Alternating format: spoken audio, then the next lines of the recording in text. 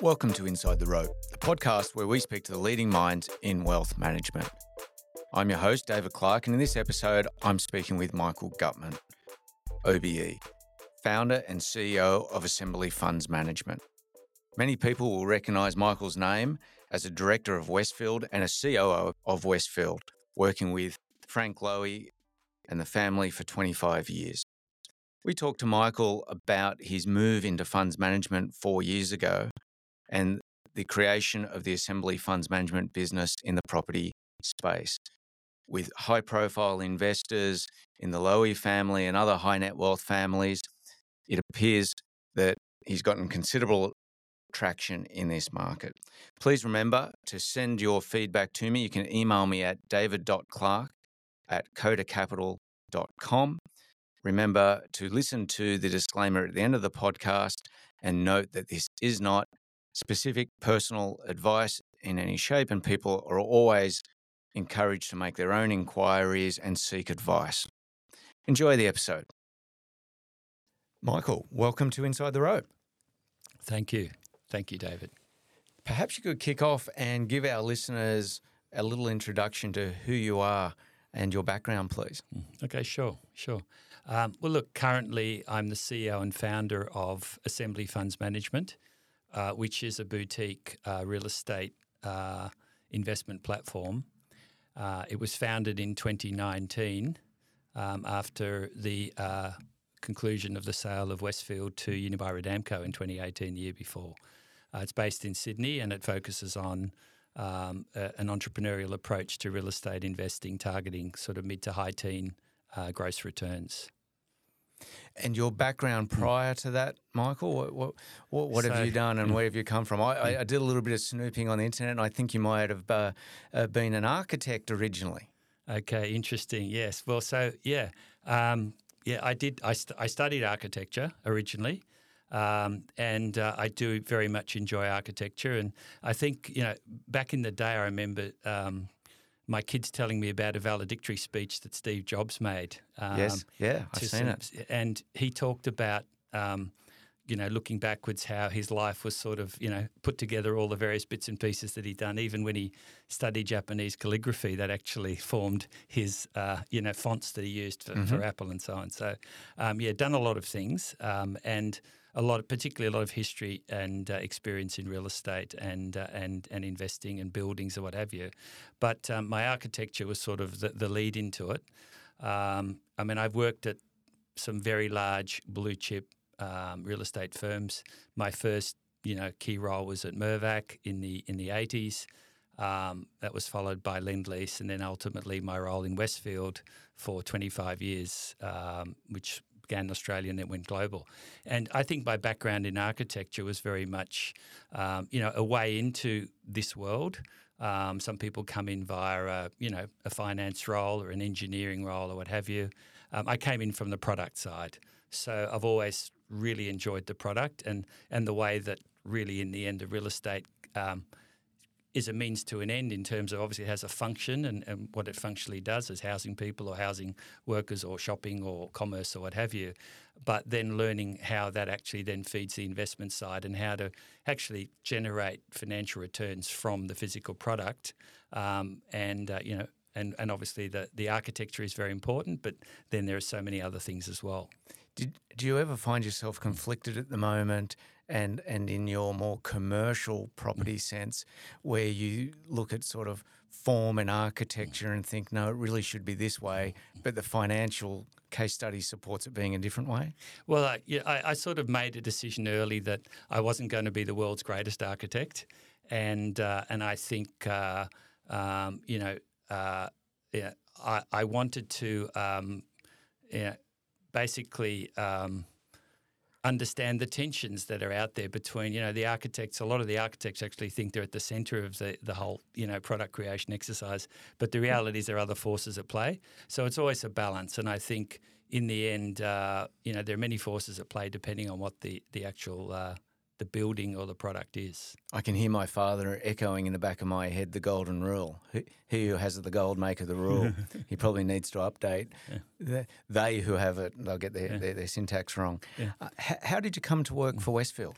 So from the architecture and having made the decision, I worked with some great architectural firms. I worked with Harry Seidler. I worked with Edwards. I worked on some great of the office buildings around the city. In fact, the MLC Centre around the corner from here was one of the projects, and learnt a lot through, for example, I think I might have told this story once before, but just really about understanding how God is in the detail on the MLC Centre that was built, decades ago, when they actually had to deliver the concrete to build the building. It was actually had to come off, Pitt and Castlereagh Street, and the logistics and what have you. They actually built a whole layout and a simulation of this of some park out west for the trucks to come up, drop off, built cones and ramps and all of these things to work out, because the concrete trucks had to come down, deliver, then be taken up the building to build the tower. So after having done all of that, the first concrete truck arrives, has its concrete, drives up King Street, makes a left turn down into the basement, drops the concrete, continues out, and it's on its way out to come up on Castlereagh Street. And bang, God is in the detail. When the concrete truck's delivered its concrete, it's about 600 or 800 metres taller. So it hit the concrete and couldn't get out. So, yeah, God is in the detail. Wow. That's a lesson to learn. A lesson to learn. But no, so, architecturally, I migrated across. I started my property career at Mirvac after I finished architecture in the 80s. I worked with some iconic people actually right through my career. Guys like Henry Pollack and Bob Hamilton, who were the founders of Mirvac. I really went in there to learn the development business, and I spent 5 wonderful years in there in really formative days working with those guys, at the beginning of the journey in Mirvac, which was very, very exciting. And that was in the residential and hotel world. I worked for a number of years at Lendlease in the retail shopping centre world and other commercial buildings with people like John Morshell and David Higgins in some of the most glory days of Lendlease.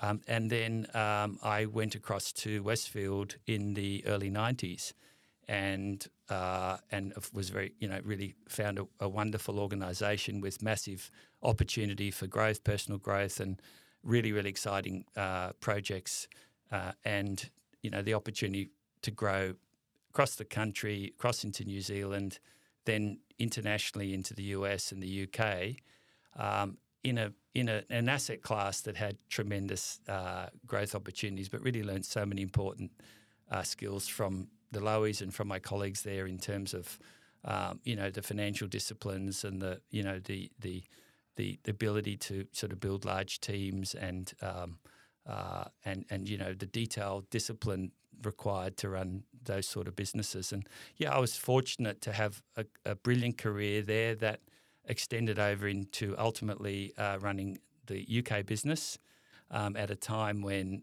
there were some very, very exciting large-scale retail regeneration projects, one in East London, one in West London. The East London project actually ultimately became the gateway to the Olympic Games in 2012, and that was a very, very proud moment for all of us, as expat Australians doing something on the world stage. What was it like working with Frank Lowy? As I said, I've been very fortunate to work with some iconic people,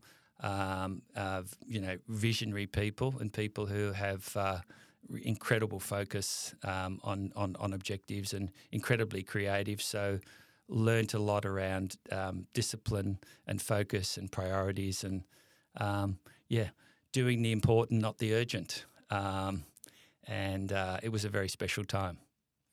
And fast forward, why did you choose to, once Westfield was sold, why did you choose to start up a investment management business? So, I think when the business was sold, I was enjoying it very much and very keen to keep working and again, also to think about how to continue investing my own money and really very much a focus on stick to what you know, which is, the old stick to the knitting. And so it was very much a priority to be in Australia, having been on a bit of a global pilgrimage for many, many years with my family, and the idea really being to have a vehicle that was flexible enough to be able to be entrepreneurial, to be able to find opportunities that had healthy risk-adjusted returns. The name of Assembly really was assembling of good partners, good shareholders, good team, good opportunities, and use that as a vehicle to create a sustainable business and achieve some growth for shareholders, ourselves, and take that forward. And Michael, give us a bit of a feel for the actual mandate and the nuts and bolts of the fund that you've got in terms of size and the mandate of it and how it's gone to date. How long is it that you've had it in place for? Yeah, so we launched the business in 2019, which is about 4 years ago, and we made two really important decisions. One was that we would have a diversified approach, as in be multi-sector, and that we would have flexibility in the capital stack of where we sat. And those two decisions at the time were really important decisions, and I think they've borne out to be, really, really valuable for us and for our investors. Well, they're pretty unusual too, because most of your contemporaries are all into office or all into industrial, and they don't have the flexibility of where they sit in terms of the capital stack. They're either all debt or they're all equity investors. So if we look back, we've now been through the COVID blowtorch. Mm-hmm. We've been through the 400 basis points interest rate increase blowtorch. And, in this period, we haven't bought one office building or one retail building. If that was our mandate, we'd be pretty stuck in terms of what to do. The diverse mandate across sectors and across the capital stack has allowed us during this prior 4-year period to be able to be in a position now where we have pretty well invested about half the money in residential and about a quarter in industrial logistics. And from a capital perspective, it's been about 1/3 in equity and about 1/3 of debt and about 2/3 of equity. So, and all of that has enabled us to sort of be at the, pretty well at our target return range, also having been through quite a choppy time. And what is it that you like, and what is it that's attracting you to that residential and industrial space? One of the things I suppose that, so back to the Steve Jobs story is, you learn lots of things from all the different journeys, but I think probably the most valuable lesson was really learning about the underlying importance of the occupiers' dynamics and business model. I mean, for example, in the retail world, we had a forensic knowledge and understanding of the P&L of a retailer, and if they were healthy, we were healthy. In the case of residential and industrial, we know that the tenancy fundamentals of these buildings, the occupier demand for these buildings, is driving so much of this. If we look at the office market nationally in Australia, we might be at mid-teens vacancy. If we look at the residential occupier market, we're sub 1 or 2%. If we look at the industrial occupier market, likewise. So I think it's very important to look at the fundamentals up and look at the fundamentals of the occupier, and I suppose that so much is what we see. We might be in a situation now where, because of the movement in rates, there is some expansion in the cap rates, but when you're getting 10, 20 plus % return on your income increases, that's providing quite a buffer to a world where if you go across to office and you have cap rate expansion, but you have no rental growth or increased incentive packages and all of that going out the other way, then it's a very different proposition. Is immigration really driving that demand in the residential space? Well, there's a bunch of, there's a lot to unpick in the residential world. where we've invested across the residential asset class in a number of different areas. We've invested in equity, we've invested in debt, we've invested in medium density projects, in a development sense, and we've invested in them in a debt sense. So I think an overall macro trend in the country is we've got this looming growth in immigration as a sort of a bounce back from what happened during COVID. We lost hundreds of thousands of migrants in terms of our immigration profile, and that's forecast to be coming back with a vengeance of, I think the official numbers are like 1.5 million over the next 5 years. So if you've got a situation where we are now chronically undersupplied, so from a supply-demand perspective, there are not enough homes being built in the country. We've got another 1.5 million people coming in over the next few years.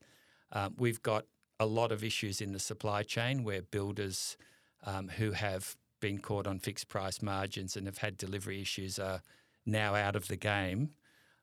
So you've really got a situation building where, I don't know whether we call it the next boom, but you've certainly got lots of underlying pressures in demand, which is causing a lot of the national conversation around housing supply, which we see playing across the screens, the political discussions, etc.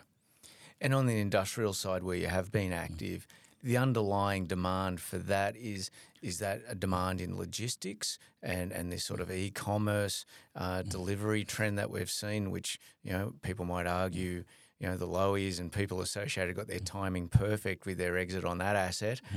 Is it being driven by that, or is there a resurgence in manufacturing? What are you seeing? I think there's a lot of things going on in that space.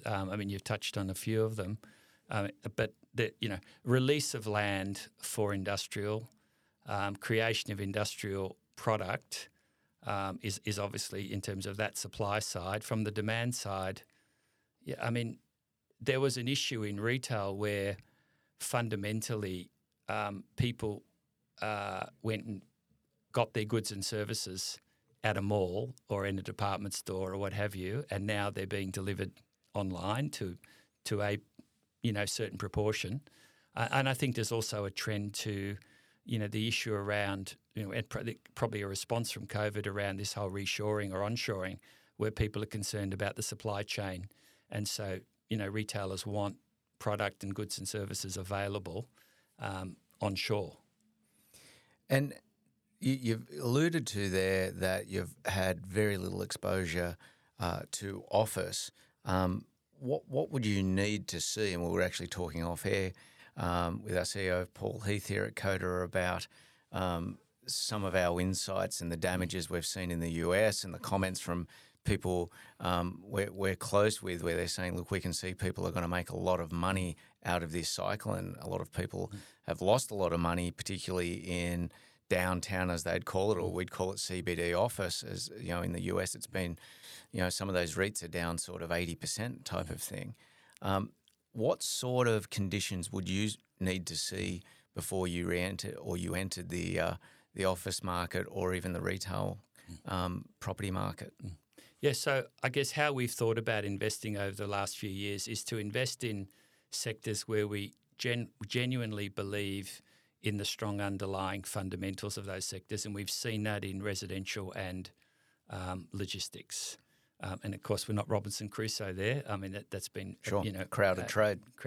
And I think from the office and retail side of things, we run a screening process, which is, again, it's a bit of a red, green, yellow, sort of red, green, amber style dashboard, and filters out a lot of what we're looking at and where we should be, and we update it regularly.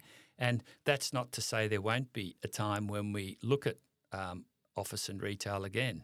And I think, I did listen to your podcast with one of your former colleagues, a fascinating podcast on the US office situation, quite frightening. And I do know the mall in San Francisco where the keys were handed back there. But it doesn't seem to be as chronic an issue in Australia. It doesn't seem to be as extreme an issue in terms of the metrics that you're referring to on on write-downs and vacancies and, occupation of buildings and what have you. But I think everybody's waiting to see, that spread between bid and ask on these buildings. The public markets have got a view of the value of these buildings. Valuers have got a certain view. There are some trades that are beginning to occur, but it's a bit like there was a revolution in retail which was led by digitization, which made the iPhone sort of almost take over from buildings for a while. And I think that's coming back a bit.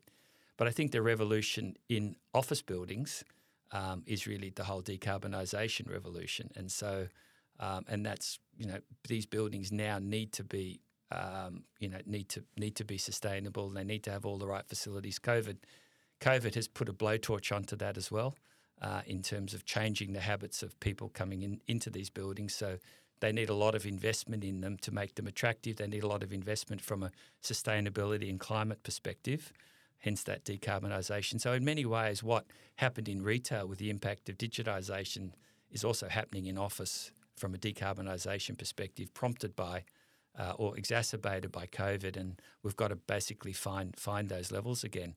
From our perspective in our business, we obviously want to make the right decisions. We have team members that understand commercial real estate really well, and we're certainly in the conversation as these opportunities come up. And if it's an opportunistic timing, we'll certainly look at it and like to be involved, and probably many ways to do that.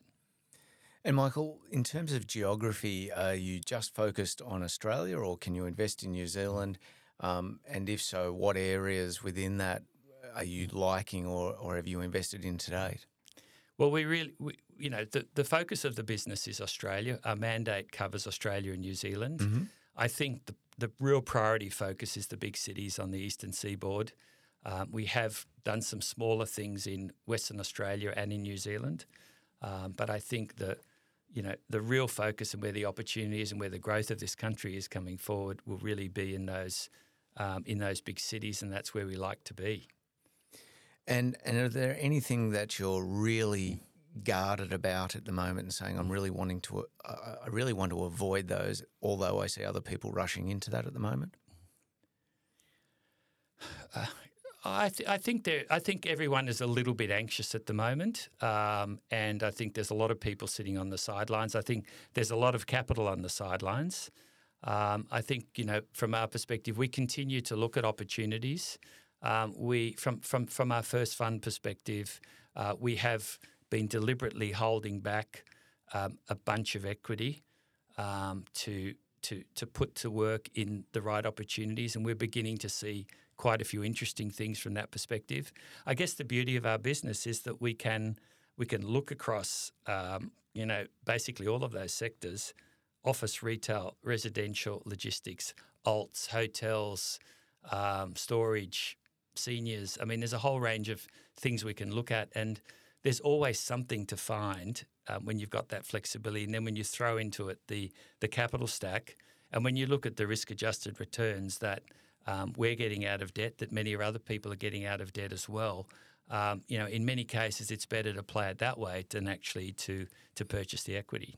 I was going to say, I think if I'm right, the stated objective of the strategy is circa 10 to 12% through the cycle type of thing. And, there's plenty of senior secured first mortgages around at the moment that you can get that'll almost fulfill that. It sort of raises the question, well, why would you want to take on equity risk if you can get that out of private debt? How do you see that? Well, and so I guess the flexibility of the fund is we can do both. Yes. And I think it's also a matter for the times. I mean, in Fund 1, it was launched pre-COVID, pre the 400 basis point rate rises, and yet the strategies enabled us to navigate our way through that. For Fund 2, which we're currently in the process of, we have launched a second fund. We want to be in a position where we have some firepower to deal with what we see coming down the track, and these things take some time to put in place. And what we've taken a view with the second fund is to slightly raise our target in terms of return by having the view that there will be more value add and more equity opportunities coming our way. And I guess the thing with debt versus equity, I mean, it's always a risk management exercise. The return is quite comparable at the moment, but as rates start to come down, and some of these more interesting equity opportunities come along, you do have the opportunity to outperform. I mean, with debt, obviously, you want to get your dollar back and your interest on the equity side, and obviously, we all heavily want to protect capital, but you do have the opportunity to outperform if you get set into the right assets.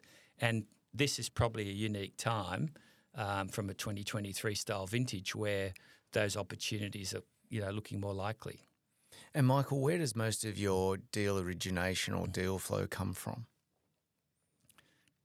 So we have a dedicated investment team run by a colleague of mine, Tim Muir, who came from the Invesco world, from the Corval world, and he's built up a solid team which has the responsibility for identifying and executing on investments.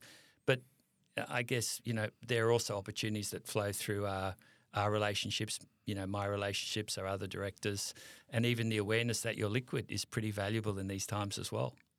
And who have been your investors to date? Well, we have a large range of generally high net worth investor families, ranging from the ultra high net worth down to a lower range. And I guess what's really unique about what we do is that let's say we over communicate. We're incredibly transparent with them, and I think we're also talking before about that whole idea that in the end, we can provide the economy of scale by what we're doing for them to really outsource their real estate piece. Many of them are actually making deal by deal decisions and going into maybe shorter term syndicates or shorter term loans, and then having to roll them and think about where to next. Whereas from our perspective, we're looking at our cash flow and we're looking at it way out in terms of when money's coming back and what it's going to go into, and we've got a constant sourcing and origination exercise going on. I mean, we've deployed $100 to $200 million a year in terms of investments over the past few years, we're looking at growing that. We're looking at larger ticket sizes, but the job to actually do that for an individual family or an individual investor is quite challenging. They might do it for a number of years, but then maybe get a little bit fatigued as well. Michael, I'm interested in what you've learned over the last 4 years. My summation, you can correct me if I'm wrong here, is that you've had a wonderful career in property and via Westfield and great knowledge of retail particularly, and then entered the investment management business 4 years ago. What have you changed for Fund 2 that you didn't have for Fund 1? And is another way of me asking, knowing what you know now, what would have you done differently back then? It's a really good question. So I guess hopefully I've got across the message to you that we really like the product that we created, and we're really not planning to deviate from that. Having the flexibility across the sectors, across the financial capital stack has been very valuable. We can't see the future. We don't know where we are, but we know that we've got a framework that allows us to deal with that. So we're not looking to change that. I think that one of the things that we saw was that we should recognise that in a closed fund where you have a progressive call structure, that charging a full fee on committed capital, I think was okay for the first fund. For the second fund, we're looking at a significant discount on that, sort of almost half. So that's quite a big change in that for the undrawn amount till we've actually invested, there's a significant change there. I think the other thing that I mentioned was that we are skewing more to some high returning style assets, more equity focus. Certainly for the times, we believe that's where the opportunities will be. Of course, we've improved a lot of our processes and onboarding for investors and simplified a lot of that, and generally really looked at the IP and the process to improve the experience. But I think broadly the strategy is robust. And I suppose they're really the key changes. But what actually makes it up in terms of if I look back now and say, would I have believed 4 years ago that half Fund 1 would be in residential and a quarter would be in industrial, we would have no office buildings and no shopping centres, I would have been very surprised. So I can't sit here today and tell you what will Fund 2 be in 4 years' time, but I'm pretty confident that the opportunities will be there and the structure will enable it to occur. Michael, we're always very interested in alignment of interest of managers and that they have skin in the game. And I think off air we were just having a quick chat, and you mentioned that one of the reasons you formed and entered this business was you're interested in how to manage your own money.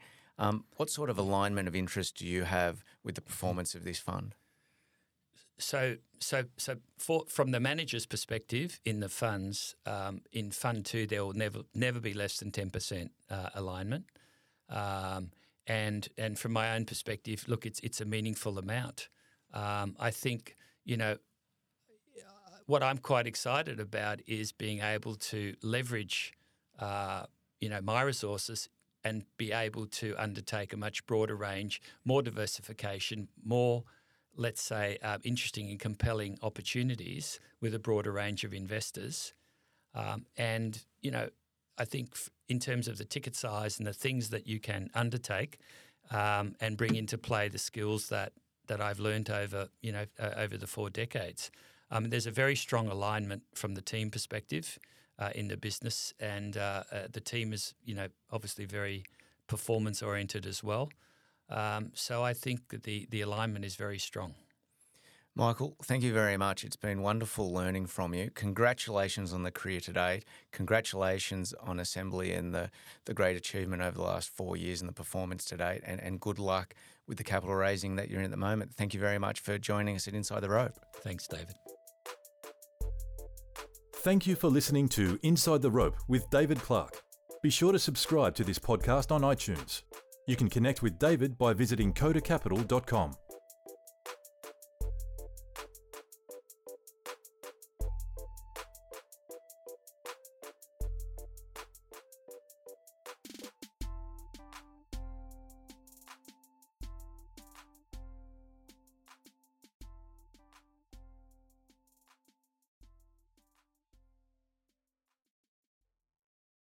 Any views expressed in this recording represent the personal opinions of the speaker and do not represent the view of any other party. If this recording contains reference to any financial products, that reference does not constitute advice or recommendation and may not be relied upon. Listeners in Australia are encouraged to visit www.moneysmart.gov.au to obtain information regarding financial advice and investments.